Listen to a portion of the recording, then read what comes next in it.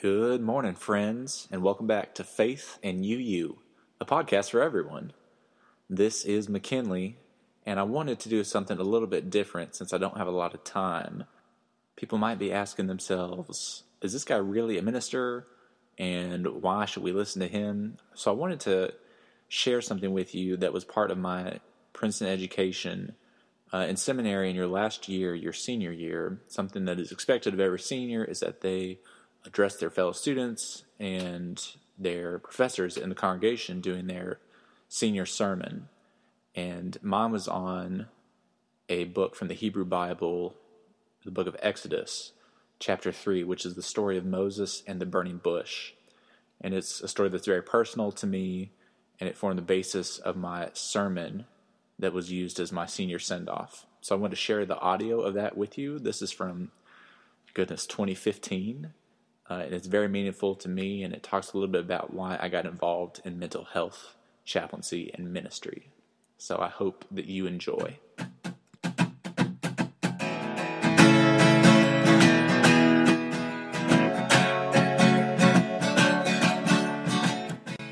A reading from the book of Exodus, chapter 3, verses 1 through 12.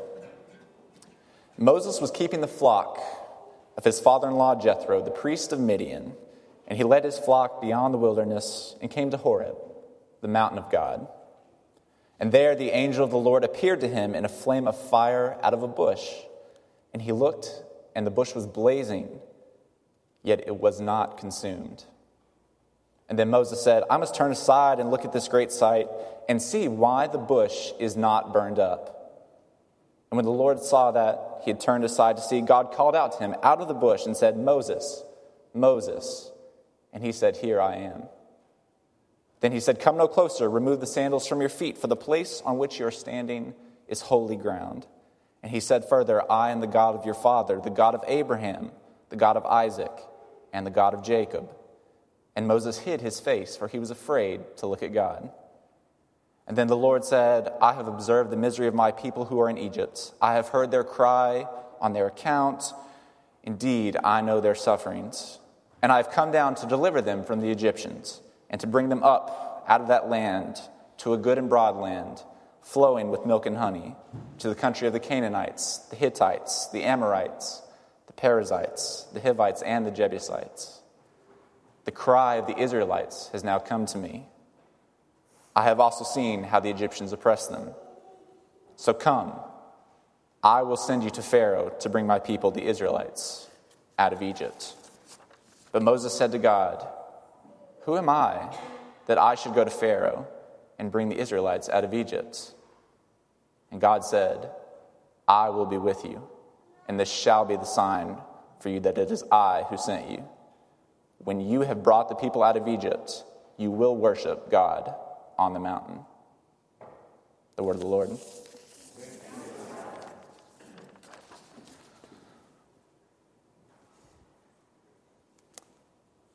God works in mysterious ways. My father is mentally ill. Or rather, my father is a human being who suffers from mental illness. And he left my family, our family, before my voice changed into the tenor Texas twang of this sermon. He left when I was still 5'2", 110 pounds, and unaware that suffering could break in such a radically destructive way. And the word radically is exactly the word I want to use here, because it's not extreme or volatile. It hurts you to your core, to your roots, the roots of your soul. He just left with barely a word. I use the word radically because it affected me to the bottom of my heart. And when he left, I wanted to be angry, and I was. And I wanted to yell, and I did. And I wanted to cry, but I couldn't. I needed a target to hate, and I targeted my father, a human being who suffers from mental illness. And it's not fair, and I know it's not. Suffering is not fair. Getting sick is not fair. Mental illness is not fair. But how many times have I passed a homeless man on the street, a homeless human muttering to themselves, and I said to myself in the safety of my fully functioning brain, this person is crazy, or They're nuts. They're disturbed. They're psycho. They are messed up. They are crazy. Crazy. Crazy. And from my own fully functional brain, free of mental illness, I can say these things. For now. Because that is the fear. That is my greatest fear. And I grew up fearless. I grew up doing stupid things, rollerblading into a cement ditch, jumping off, driving a four-wheeler on the highway, climbing a tree using only my arms just to see how long I could hold on before I fell. I grew up playing a sport that asked me to run full speed at a bigger and stronger person in an attempt to stop their forward progress, using nothing more than some plastic pads, a helmet with styrofoam in it, and my own righteous anger. And I didn't blink, didn't hesitate, didn't think twice, ran full speed headlong into danger. I've run into street fights to break them up, not knowing if there's a knife or a gun or drugs involved. Didn't hesitate. Broke it up with my voice. Made a kid cry. He wasn't even involved in the fight. He was just sitting there watching, and he apologized to me. I nearly got run over by a truck doing 30 miles an hour. Didn't even blink. Put out my hand like a Heisman pose and told it to stop. Didn't bat an eyelash. But I am terrified of mental illness. I'm terrified of going crazy. And I'm scared to death of my own fully functioning brain. Because I don't know what will happen to me. And I don't know what God will do in response. Yeah, I'm scared of what God will do if I go crazy. Because that is how my fully functioning brain works. And I think about those poor souls who suffer from mental illness all over the world. And I wonder how in the hell that they live in is that just? How is that righteous? God works in mysterious ways, but surely not that mysterious. Because the ancient societies viewed the sick members as the undesirables, the untouchables, the uninvited. The lepers lived in their own colonies on the outskirts of town. Pariahs beat their own drums made of dead animal skin to let people know they were both ritually and physically unclean. Don't come near me. Don't touch me. Don't look at me. Mind your own business and keep on walking with your fully functional brain.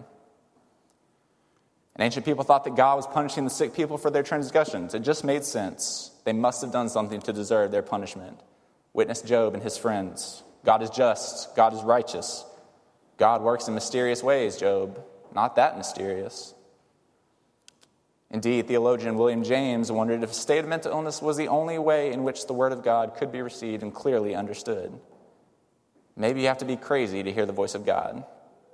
And maybe a fully functioning brain is more of a mystery than God will ever be. I don't know. But I do know, in our lesson today, that God chose Moses, a stutterer and of unclear speech, to become the greatest prophet of his time and to lead his people out of bondage. In Exodus 3, he spoke with God, he witnessed the glory, saw the back, was covered by the hand, and he spoke to himself. And what do you imagine the Israelites said to one another when Moses got back off of Mount Horeb and told them that he had seen God in a burning bush and that the bush spoke to him? What do you think they thought in their fully functioning brains? This guy's crazy. This guy is nuts. This guy is messed up. He is crazy. God works in mysterious ways, Moses, but not that mysterious.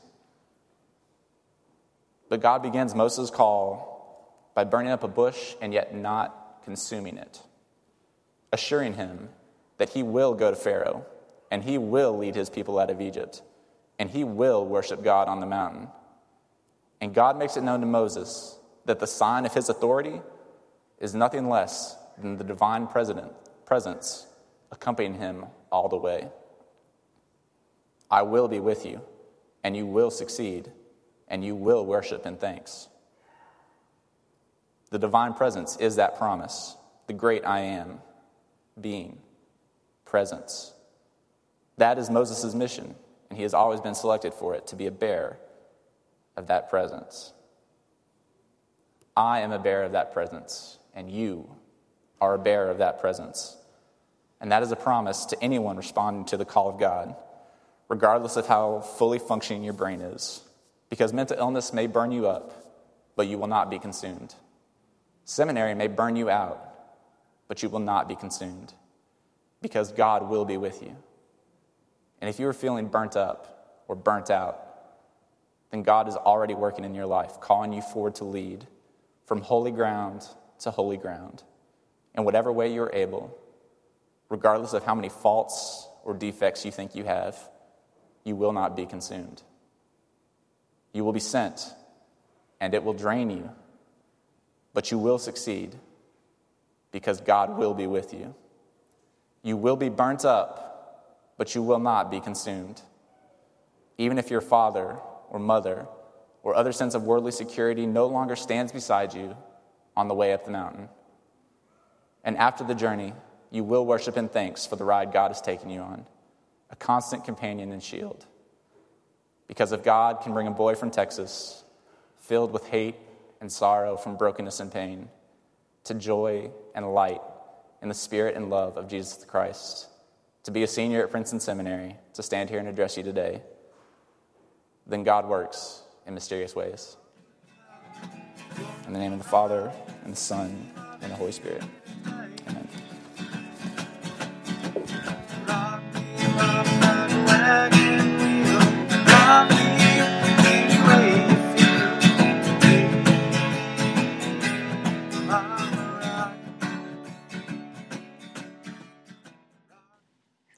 Just an editing note. I don't know why there's so much ring and echo in these, but that is from a couple of years ago, so maybe it's just a problem with my computer. If you're interested in more podcasts from Faith and UU, the podcast for everyone, you can check out my website, uuministry.com/McKinley Sims. Thanks for listening.